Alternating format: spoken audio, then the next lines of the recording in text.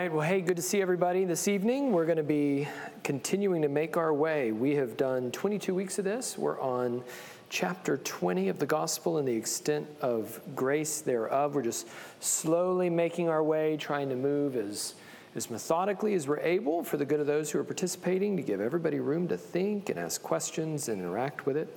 Appreciate all of the thoughtful questions and comments that I've received over the course of these many months, and I hope that it's been an edifying study for you as it has been for me. We are, as of last week, in the doctrine of God's law, turning the corner into the last part of the confession, specifically concerning Christian liberty, liberty of conscience, and all matters of things related to that. It begins with chapter 19 on the on the article of God's law.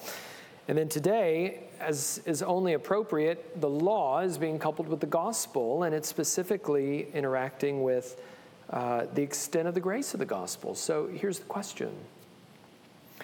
When we look at the world today, for instance, how are we to think about the fact that in the 1040 window in Iraq and Afghanistan and places like that, the gospel seems to be bare at best. It is a hard soil to plow in, and growth seems to be slow, very slow. While in China, for instance, or in the global south, the gospel seems to be exploding to the tunes of tens to hundreds of millions of conversions and of churches being planted. How do we explain that? How do we understand phenomenons like the Great Awakening, for instance, or even some of the manipulations that came out of the Second Great Awakening? How do we even understand in the Scriptures the gospel being delivered in types and shadows and patterns to one particular nation, but not to all nations, but then being offered to all people everywhere? Why just one nation? Why God's people? Why Israel? Chapter 20 is specifically aiming to answer those questions. What about the one who hasn't heard? What about how do we explain certain phenomenon in terms of what is causing gospel growth or the lack thereof around the world or throughout the ages? And the confession is really just going to give a handful of answers to it. Number one, the gospel is the means of the gospel, the content of the gospel, focused on Christ. That is the central means that God uses. And yet, even how the gospel ends up bearing fruit around the world and throughout the ages is ultimately up to God's sovereignty. You say, well, that sounds like a little bit of a cop-out.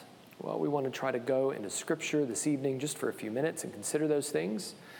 That God is ultimately sovereign. It's not man. It's not anything in us that we produce that makes us eligible or ineligible for the gospel. It is God, according to his good pleasure and will, that makes his gospel work as it works in the world. And so, considering all of that, would you read with me just the opening paragraph in your confession? This is chapter 20, the gospel and the extent of its grace. Because the covenant of works was broken by sin and unable to confer life, God was pleased to proclaim the promise of Christ, the seed of the woman, as the means of calling the elect and producing in them faith and repentance. In this promise, the gospel, in its substance, was revealed and made effectual for the conversion and the salvation of sinners. Now, I want you to notice a handful of things. I want you to notice, first of all, how the opening paragraph of this article is building on previous articles. You should see familiar language that's appearing, right? We want to read the confession, not just top to bottom, chapter by chapter. We want to read it left to right as an organic body of divinity. It mentions the covenant of works, the covenant made with Adam in the garden that was broken. Adam sinned, death and sin spread to all men. That was the penalty that was guaranteed to Adam, as we've seen in Genesis 2. and in Genesis 3. But there in Genesis 3:15, we see that God was pleased not to leave man in his sin, but to proclaim the promise of Christ, the seed of the woman that would crush the serpent's head.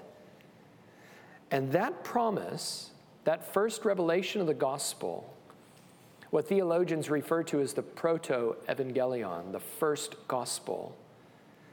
It says here that that first gospel was the means of calling the elect and producing in them faith and repentance. And so here the confession is just maintaining what it's summarized from the beginning of the confession, and that is that the gospel is not just a New Testament reality. It is something that was revealed, first of all, in Genesis 3:15, was progressively revealed, unfolded in farther steps through various types and shadows and promises, and yet the substance was always the same. And so it's interesting, for instance, Paul writes in Galatians 3 that the scriptures preached the gospel beforehand to Abraham. Well, what gospel? A different gospel? The same gospel? Well, that's Paul's foundation for saying that Abraham believed by faith in the same gospel that we're called to believe in. There's always been one gospel, one plan, one people saved by faith alone, in Christ alone. Later on, you remember Romans chapter 2. We'll see this chapter in a little bit. The Apostle Paul talking about those who hear the gospel, don't respond to it. He says, Isaiah says that they have heard the gospel and not responded. Well, who heard the gospel? Those to whom Isaiah was preaching. So Abraham received the gospel. Isaiah preached the gospel. The gospel is not just 4 books in the New Testament. And the gospel is not something that the apostles preached merely from Pentecost onward. It has been from Genesis 3:15 onward, revealed first as a promise, and then revealed in farther steps through various types and shadows and ordinances, through the law and through promises and other things. And the substance of the gospel was revealed, it says. And it was made effectual for the conversion and the salvation of sinners. In other words, all that God revealed in those gospel promises, the substance of it, finding their yes and amen in Christ. Remember, that's Abraham saw my day and he rejoiced. Whose day? The day of Christ. He knew that God's promises weren't pertaining to his own day or even to subsequent generations in the near future. He looked forward to the day of Christ, when God would make good on his promises. And it's saying that the substance of those promises that were delivered were sufficient to be used by the Holy Spirit to effectually call and regenerate all of God's saints through all of the ages. Old Testament saints, New Testament saints. Saved in the exact same way, that is the substance of the gospel first revealed in a promise, later on fully revealed through the incarnation, death, and life of Christ and the preaching of the apostles. But it's all one and the same. The apostles saw themselves as part of the prophetic tradition of the Old Testament. The prophetic tradition of the Old Testament anticipated the apostolic witness. All of it centered on the person and the work of Jesus Christ.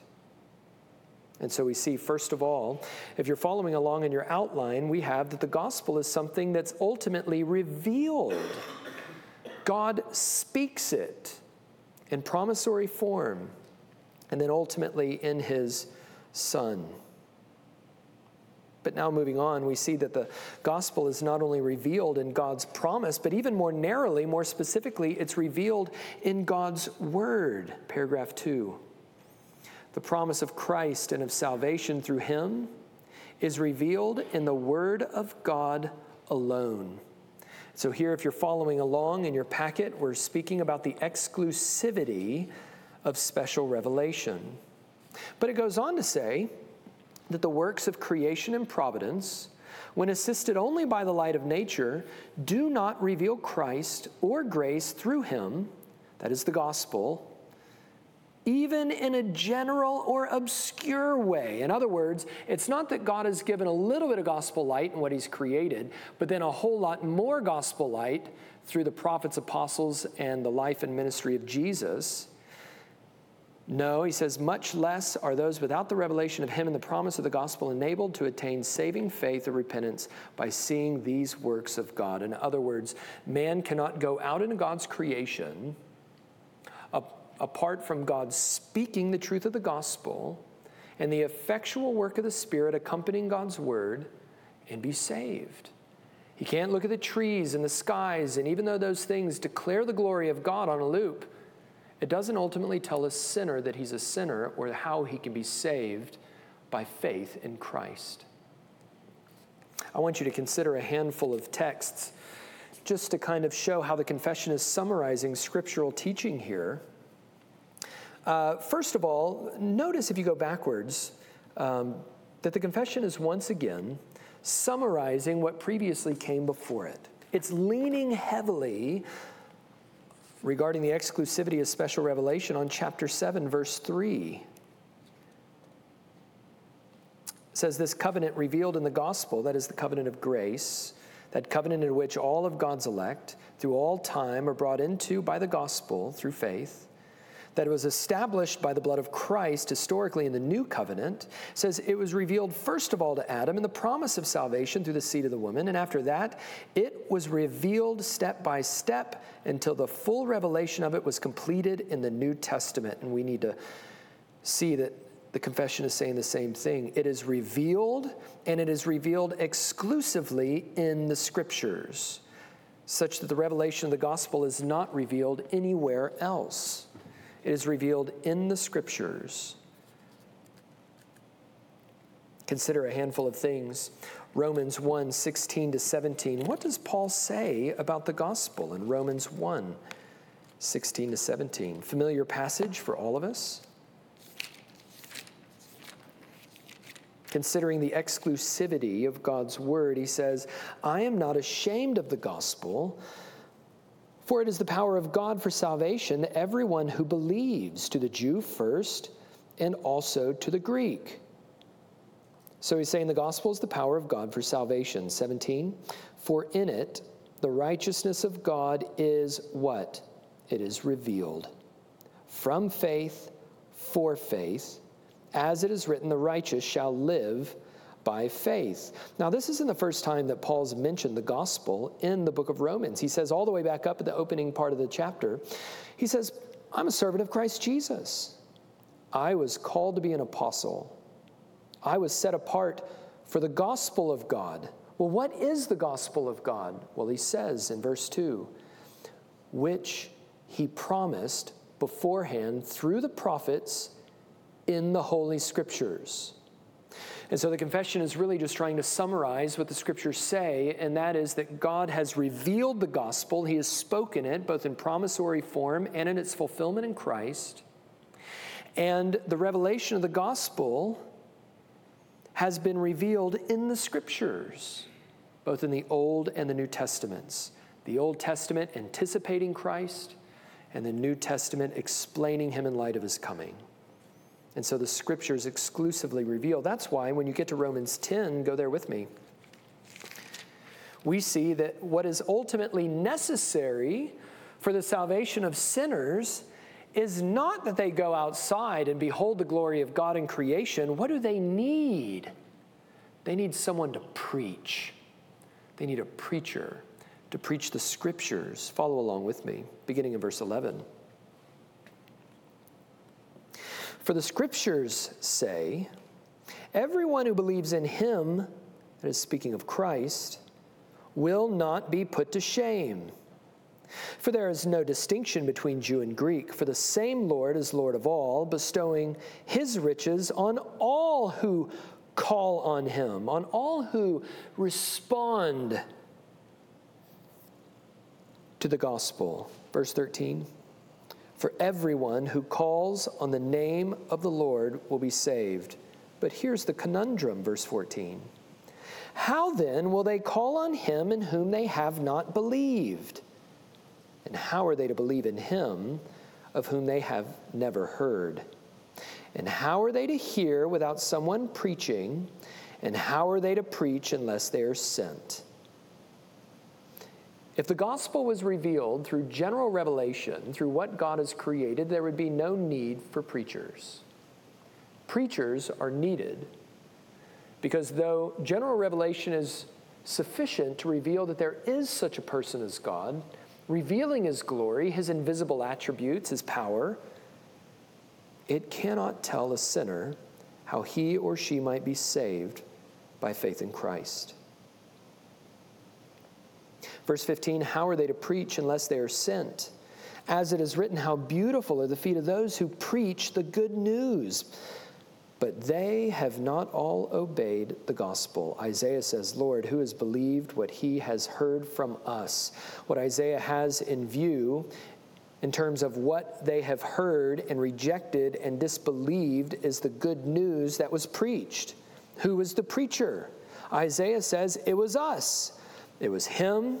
It was his prophetic band. It was his prophetic tradition. All those called by the name of the Lord, or called by the Lord, to be his messengers in the world. Paul and the apostles find themselves in that prophetic line. They would include themselves in Isaiah's plural, us. So, verse 17, faith comes from hearing, and hearing through the word of Christ. That the gospel is exclusive, that it is revealed in God's word. It's exclusively set forth in Scripture, and it has to be proclaimed to all people everywhere as the means whereby sinners might believe. So we see here in paragraph 2 both the exclusivity of special revelation, that the promise of Christ and salvation by him is revealed only in the word of God, and then we see the insufficiency of general revelation.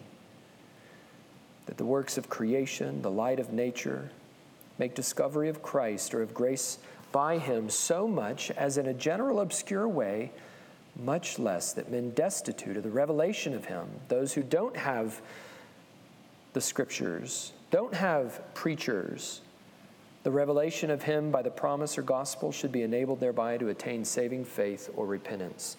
They have to be preached, and all true preaching comes from God's word. This is coincidentally how the entire confession begins.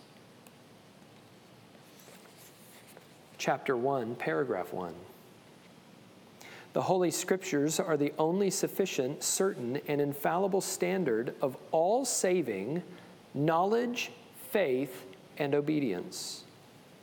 The light of nature and the works of creation and providence so clearly demonstrate the goodness, wisdom, and power of God, here's the purpose of general revelation, that people are left without excuse. However, these demonstrations, that is the works of creation and providence, are not sufficient to give the knowledge of God and his will that is necessary for salvation. Well, what do you need? God has to speak, and he has spoken in promissory form.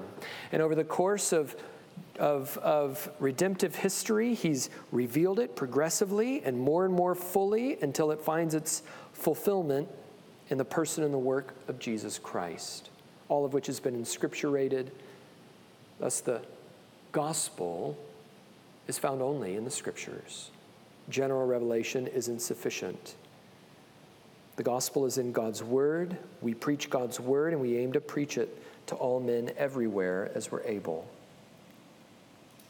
Well, now we're going to turn, not from seeing, for instance, in paragraphs 1 and 2, the revelation of the gospel, to, in paragraphs 3 and 4, the God of the gospel.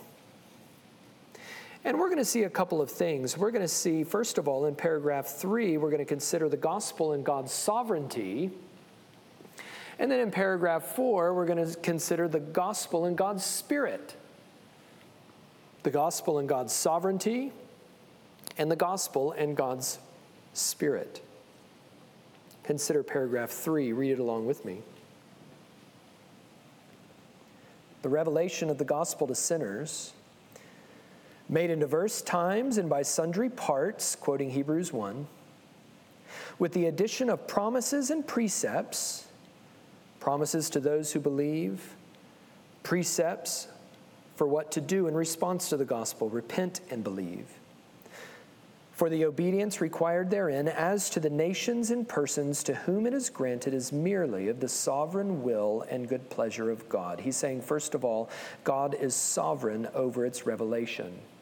That over the course of redemptive history, that it was revealed, how it was revealed, to whom it was revealed, over what course of time it was revealed, at what time that revelation found its fullness in Christ, and how over the course of the centuries that followed, it has now been preached from Jerusalem, Judea, Samaria, and the outer ends of the earth until the present age. That in all of these ways, the revelation of the gospel, God is sovereign over it. He has purposed when and how and to whom and over what amount of time to reveal it in the manner that He has. That what we see in the gradual revelation of the gospel, first promised in Genesis 3 and then progressively revealed across the Scriptures throughout redemptive history, is no less than the sovereign purposes of God, purposed according to His own will before the creation of the world, being enacted in time, space, and history exactly as He would have it done for the fulfillment of His purposes in His creation, for the salvation of a people and for the revelation of His will for salvation. The key phrase here is made in diverse times and by sundry parts. And whenever you run into the confession a part that they go, boy, I've seen that before, I think I've heard that before, then you might want to go see how the confession is aiming to faithfully summarize Scripture. Hebrews chapter 1.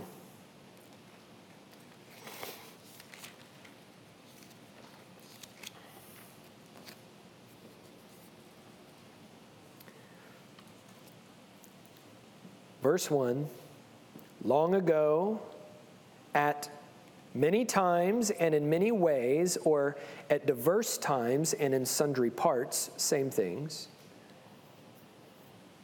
God spoke. Remember we said God is sovereign over His revelation. God has revealed the gospel. What has He done? At various times and in all different kinds of ways, according to His own sovereign purposes and good pleasure, He spoke to our fathers by the prophets. Verse 2, but now in these last days, He hasn't spoken in many times, and He doesn't no longer speak in many ways. He speaks only in one way, and that is He has spoken to us by His Son. The many times and the many ways were all aimed at, were proclaiming in promissory form the Son to come. And now that the Son has come, He is both the Logos, the Word of God, and He is the sum and the substance of the message. And as we study through Hebrews, he teases out what that is. The point that you're supposed to see here, though, is that God spoke long ago, and He speaks in these last days. He once spoke in many times and in many ways, and now He's speaking one way through the Lord Jesus Christ. And in all of these things, what it does is testify to the sovereign will and purposes of God, His perfect will in accomplishing His work of salvation through His means of revelation. So God is sovereign over revelation. But we also see in the second half of the paragraph that He's not just sovereign over its revelation, He's also sovereign over its recipients. Consider a handful of verses with me. Prior to the coming of Christ, Psalm 147.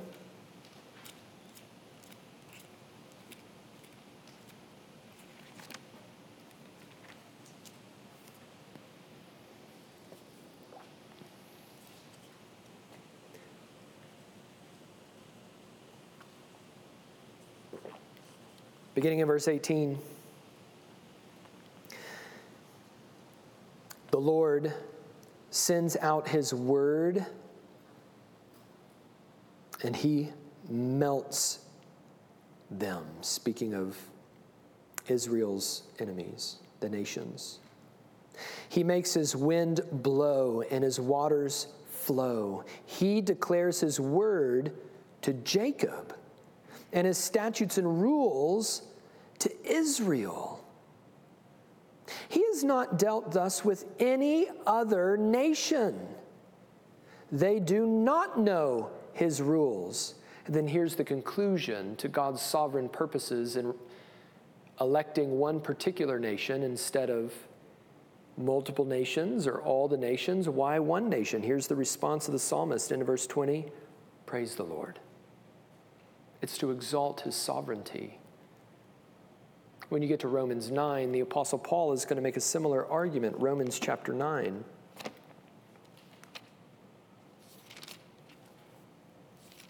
Why Israel? Why Jacob?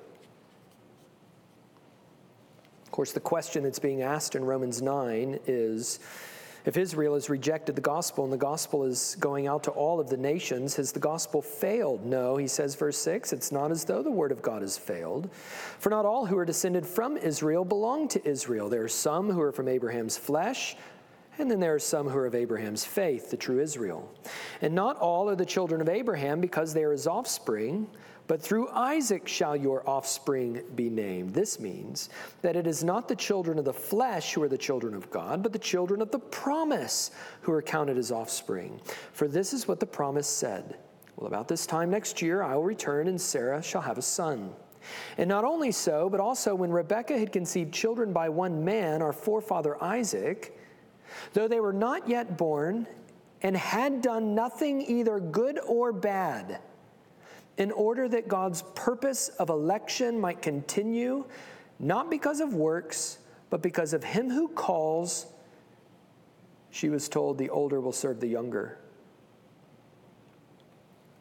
Of course, to them, the younger should serve the older. The older is the one who deserves the inheritance. He's the firstborn, but God reverses it. Why? Because of his purpose of election. As it is written, Jacob I loved, or chosen, but Esau I hated, or excluded. What shall we say then? Is there injustice on God's part? By no means. For he says to Moses, I will have mercy on whom I have mercy, and I will have compassion on whom I will have compassion. So then it depends not on human will or exertion, but on God who has mercy. For the scripture says to Pharaoh, for this very purpose I have raised you up, that I might show my power in you, that my name might be proclaimed in all the earth. So then he has mercy on whomever he wills, and he hardens whoever he wills. You will say to me then, why does he still find fault? Who can resist his will? But who are you, O man, to answer back to God? Well, what is molded? Say to its molder, why have you made me like this? Has the potter no right over the clay to make out of the same lump one vessel for honorable use and another for dishonorable use? That is Jacob and children of the promise by faith, and others who are children of the flesh like Esau but reject the gospel.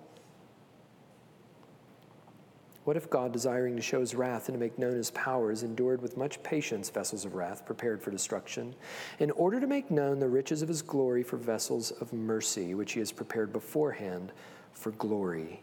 Even us whom he's called, not from the Jews only, but also from the Gentiles, for the nations.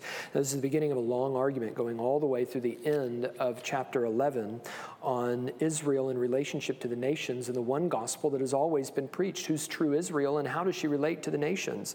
This is how he ultimately concludes this entire section concerning the sovereignty of God over its revelation, the revelation of the gospel, who he's given it to and who he hasn't. Why Israel? And why now the nations? And why is Israel rejecting but the nations accepting? All these various questions. This is what he says. Oh, the depth of the riches and wisdom and knowledge of God. How unsearchable are his judgments. How inscrutable his ways. For who has known the mind of the Lord, or has been his counselor? Or who has given a gift to him that he might be repaid? Isaiah 59. For from him and through him and to him are all things. To him be the glory forever and ever. Amen. Just listen to this, the end of the psalm again. He sends out his word and he melts them. He makes his wind blow and the waters flow. He declares his word to Jacob, his statutes and rules to Israel. He has not dealt thus with any other nation. They do not know his rules. Praise the Lord. Oh, the depths of the wisdom and the knowledge of God. He's sovereign. Who are we, the potter or the pot, to accuse the potter of why he does what he does? So he's sovereign over not only its revelation, but also sovereign over its recipients. Finally, we see the gospel in God's Spirit. Well, how then, as the gospel is spread, and it spreads to all men, why are there some places where there seems to be a whole lot of gospel, but very little conversion? And why does there seem to be some places where there was but a little gospel and a whole lot of conversion? And how do we think about that? Read the 4th paragraph with me. Although the gospel be the only outward means of revealing Christ and saving grace, and is as such abundantly sufficient thereunto, that is, sufficient to reveal Christ and saving grace, yet that men who are dead in trespasses may be born again, quickened or regenerated, there is moreover necessary an effectual and insuperable work of the Holy Spirit upon the whole soul, for the producing in them of new spiritual life, without which no other means will effect their conversion unto God. Once again, we find the confession leaning on what it summarized in Scripture in previous chapters. Look at chapter 10.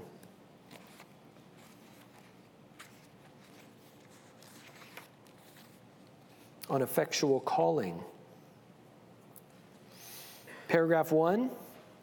In God's appointed and acceptable time, he's pleased to call effectually by his word and Spirit those he has predestined to life.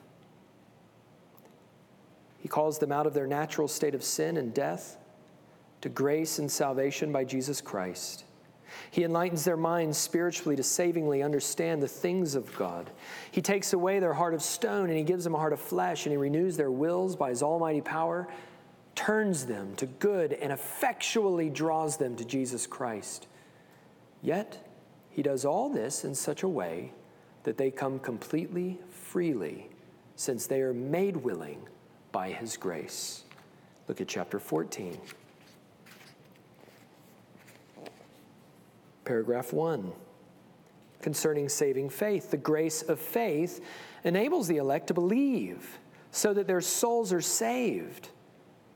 It is the work of the Spirit of Christ in their hearts. And this faith is ordinarily produced by the ministry of the Word. By this same ministry and by the administration of baptism and Lord's Supper, prayer and other means appointed by God, faith is increased and strengthened. And so by this faith, enabled by the Spirit of God, who has worked in our hearts, what is it then as Christians that we behold to be true? Consider what we just said. The gospel is something revealed. It is found exclusively in the Scriptures. And so naturally then, what is the object of our faith? What is it that we believe when we're brought by the power of the Holy Spirit to believe? By this faith, paragraph 2, Christians believe to be true everything revealed in the Word, recognizing it as the authority of God himself. They also perceive that the Word is more excellent than every other writing and everything else in the world because it displays the glory of God and his attributes, the excellence of Christ in his nature and offices, and the power and fullness of the Holy Spirit in his activities and operations. So they are enabled to entrust their souls to the truth believed.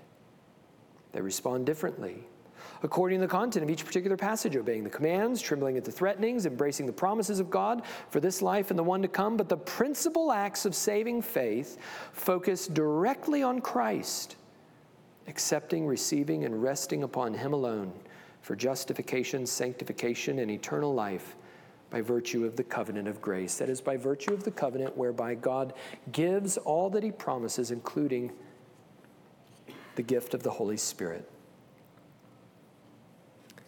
And so here we see that on the one hand, the gospel may go out to all kinds of people, and it may go out to all kinds of nations, all throughout our own nation, as well as Iraq and Afghanistan, including China, as well as the global South and South America, South Africa, and other places. And boy, it just seems to be doing different things all over the world. Why? Because even if the gospel is faithfully preached in every nation, it is only effectual unto salvation when the Holy Spirit makes it so. Consider Psalm 110, verse 3. Such a beautiful portrait of God's regenerating and renewing grace. It ultimately is from God. God causes his word to work. God is the one that produces life where there was previously death. He is the one who, by his word and the working of the Holy Spirit, raises us from death to life. This is what it says, Psalm 110.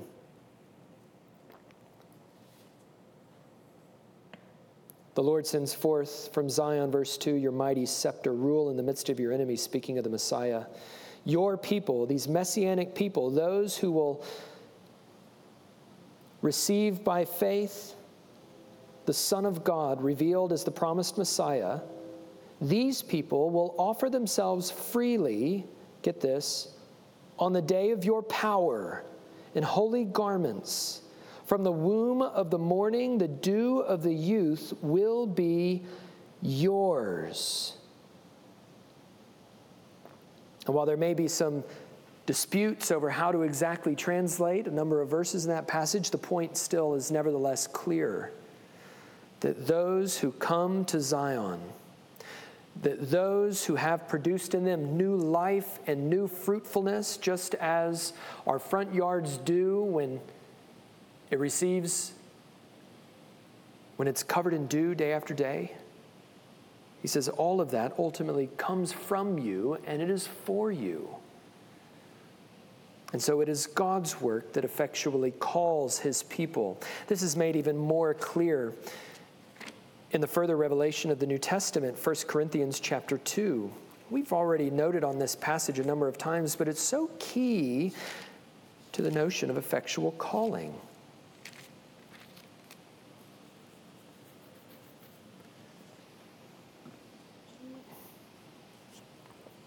Why, when the gospel goes out, do some people think it's the very power of God and the wisdom of God? And why do other people think that it's foolishness? He gives the reason. No eye, verse 9, has seen, no ear has heard, nor the heart imagined what God has prepared for those who love him. In other words, human eyes and human ears and human hearts left to themselves cannot comprehend the mystery of the grace of God in the gospel revealed in Christ. How then can an eye which has not seen be brought to see? How can an ear that is deaf be made to hear? How can the heart of man, which is dead and stony and hard, be brought to imagine the glories of God and the grace of his salvation in Christ? Verse 10, these things God has revealed to us, the apostles, who now preach it to us in the scriptures. He's revealed it to us through the Spirit. For the Spirit searches everything, even the depths of God. For who knows a person's thoughts except the spirit of that person which is in him? So also no one comprehends the thoughts of God except the Spirit of God. Now, we receive not the spirit of the world, but the Spirit is from God, that we might understand the things freely given us by God. And we impart this in words not taught in human wisdom, but taught by the Spirit, interpreting spiritual truths to those who are spiritual. Verse 14, the natural person, those who are dead in their trespasses and sins, who are by nature children of wrath, The natural person does not accept the things of the Spirit of God, for they're folly to him, and he is not able to understand them because they are spiritually discerned. They are revealed to him by the Spirit. The spiritual person judges all things, but is himself to be judged by no one. For who has understood the mind of the Lord so as to instruct him? No, we have the mind of Christ. The apostles have received it. They have preached it and written it down. We have received it, and in the Spirit's power have believed it. Those who were once dead have been brought by God's grace to repent and believe in the gospel. Those who were once blind now can see. Look at 2 Corinthians chapter 4. Why is it that some people to whom the gospel is generally preached fail to believe, refuse to believe? Why does the natural man not comprehend the things of God? And why is it that some are brought to repent and believe in the gospel, that see the glory of the face of God shown in the light of the knowledge of the face of Jesus Christ? Well, here's what it says.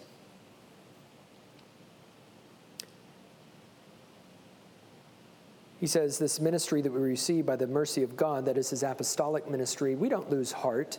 We're not discouraged by being rejected, but we have renounced disgraceful, underhanded ways. We refuse to practice cunning or to tamper with God's word, because we know ultimately he's saying that the power of salvation lies not in our cunning. It lies not in our manipulations. It lies ultimately in the power of God, through the Spirit of God, to use the work of God, or the word of God, to do the work of God, to the glory of God in the time of God. That's Paul's confidence. He says, no, by the open statement of the truth, we would commend ourselves to everyone's conscience in the sight of God. We have clear consciences that the words that we speak are God's words, and he approves. Verse 3, and even if our gospel is veiled, even if people can't see it, who are those who won't see it? Who are those in the dark? It is veiled to those who are perishing.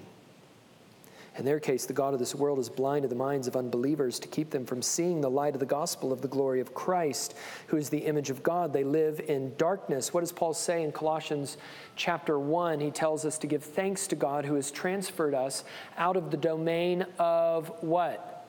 Darkness into the kingdom of his beloved Son. Verse 5, for what we proclaim is not ourselves, but Jesus Christ as Lord, with ourselves as your servants for Jesus' sake. Christ is the heart of the gospel. He's the focus of our message. He is the sum and the substance of both the promises of the gospel revealed all the way back in Genesis 3, that were further revealed through the prophets and are now being preached by the apostles, he says. But here's the kicker, verse 6. For God who said, let light shine out of darkness. Just stop for a minute. Paul is having us go all the way back to Genesis 1. He wants us to think about how he has taken that which was once formless and void and dark and has produced something that reveals his very glory, and did it all just by speaking, by his word. For God who said, let light shine out of darkness, has shone in our hearts to give us the light of the knowledge of the glory of God in the face of Jesus Christ. Consider for a second the kind of power that is required to take a sinner from life to death. Consider the kind of almighty, omnipotent, world-creating power is necessary to cause those who were once blind to now see. God does it. And how does he do it? He does it through the outward means of the word that is preached, and he does it through the revealing, illuminating ministry of the Holy Spirit that we might see. One more text. 2 Peter chapter 1. 1 Peter 1, rather. 1 Peter 1. Why do some people believe and some people don't? What is the means that God uses, and what is ultimately What is the outward means and what are the effectual means? He says to them, I'm going to go back. Let's see. No, here we go. Having purified your souls, verse 22, by your obedience to the truth for a sincere brotherly love, love one another earnestly from a pure heart. And then he works his way backwards. Since, here's what preceded your obedience to the truth. Here's what has preceded your brotherly love. Here is what has preceded the love with which you love earnestly from a pure heart. Here is the source. Here's the genesis of everything in verse 22. Verse 23, you have been born again, not of perishable seed, that is the mere words of men, but of imperishable, through the living and abiding Word of God. For all flesh is like grass. Sound familiar? And its glory like the flower of grass, but the grass withers and the flower fades, but the word of the Lord remains forever. And this word is the good news that was preached to you. Every Lord's Day, after the public reading of Scripture, the preacher asks or says, the grass withers and the flower fades, and we all confess together, but the word of the Lord endures forever. And that is to serve to us a twofold reminder. One, it is the power of God according to his sovereign will and good pleasure through the illuminating work of the Holy Spirit that he brings dead sinners to new life. Secondly, it is a reminder to the preacher that you are not up here to advance your own cause by human cunning and human wisdom. You are to preach the word of God, centered on the person and the work of Jesus Christ. There is no other means for salvation or for the building up of the church into maturity except for that. That's where we start. This is the good news that was preached to you. I'm just going to keep on going because this is all just too good. Just reading Scripture, applying it to our minds and our hearts, Ephesians 1. Just thinking about the general call of the gospel, but God's power in redeeming sinners. Specifically, here's what I'm thinking about. Without which no other means will affect their conversion unto God. God is producing in them new spiritual life. Look at Ephesians 1, 19 and 20. Whoop, went a little too far. Ephesians 1.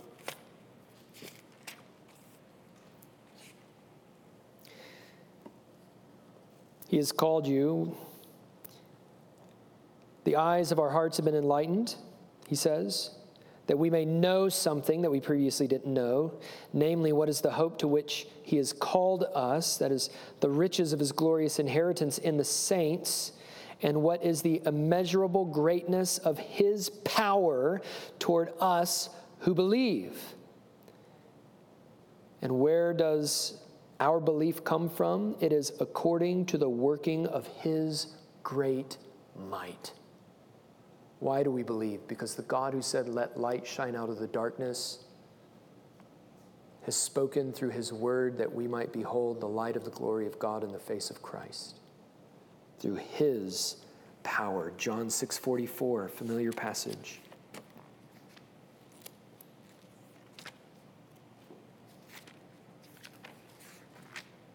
John 6:44.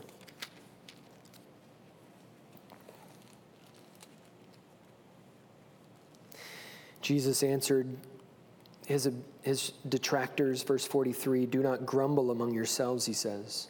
"No one can come to me unless the Father who sent me draws him, and I will raise him up on the last day. No one can come to me unless the Father who sends me draws him." Why does the gospel go out at all different times, to all different kinds of people, with varying degrees of visible success? Because God is sovereign. He's sovereign over his revelation. He is sovereign over its recipients. He has appointed the outward means, that is, the gospel revealed in the scriptures, centered on the person and work of Christ. And he alone is the one that makes his gospel work for the salvation of sinners. He's the one that makes it effective. It's his effectual call. So what should these scriptural truths motivate us to do? Inevitably, all of us are going to wrestle at one point or another, and probably many times throughout our lives. What about those who haven't believed? What about the bushman who has never heard?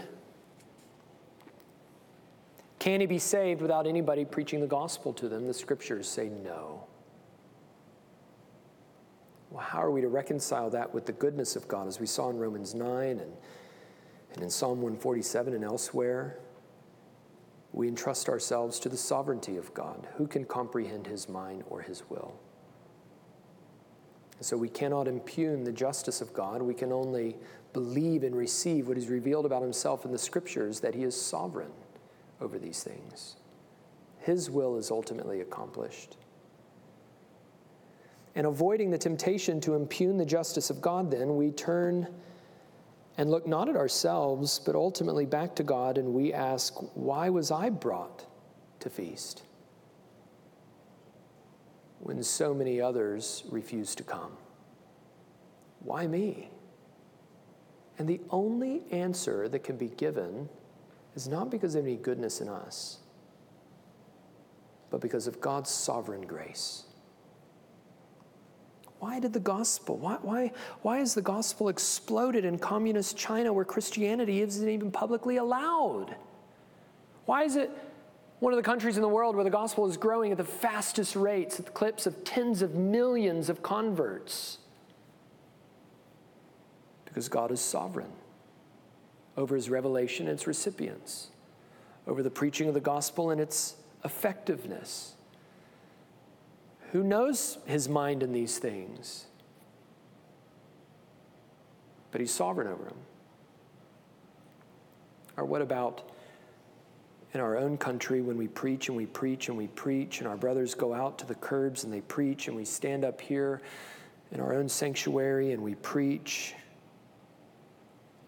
and conversions from church to city seem to be so far and few apart? God is sovereign over those things. It's the same gospel. It's the same outward call, but he is sovereign over its effectual workings. And so we entrust himself to it. And that leads us to do a handful of things. It leads us, first of all, to pray. Prayer is ultimately an act of humility and submission that recognizes that the conversion of my neighbor and the conversion of our children and the conversion of my unbelieving spouse and the conversion of my coworkers is ultimately not my work, but God's work. And so I'm going to go to God and I'm going to pray and plead with him to save my neighbor, to save my son, save my daughter. And as I pray, I'm going to preach. I'm going to press into them as I'm able, the very means, the outward means that God uses by his Holy Spirit to bring those who are dead to life, who were once blind to see, who were once deaf to hear, whose hearts previously could not imagine, and now see in their hearts the light of the glory of God in the face of Jesus Christ. So we humble ourselves, not going beyond Scripture. We just submit ourselves to what Scripture teaches. We're finite. God is infinite. We're not going to try to wrap our minds around an infinite God, because if we succeed, we're left with not God. And we're going to pray and we're going to preach. And as a church, we're going to labor to use our money and our efforts to partner with organizations and with people in other churches to get the gospel to those who haven't heard. Because that's what God uses. That is chapter 20 of the gospel and of the extent of grace thereof.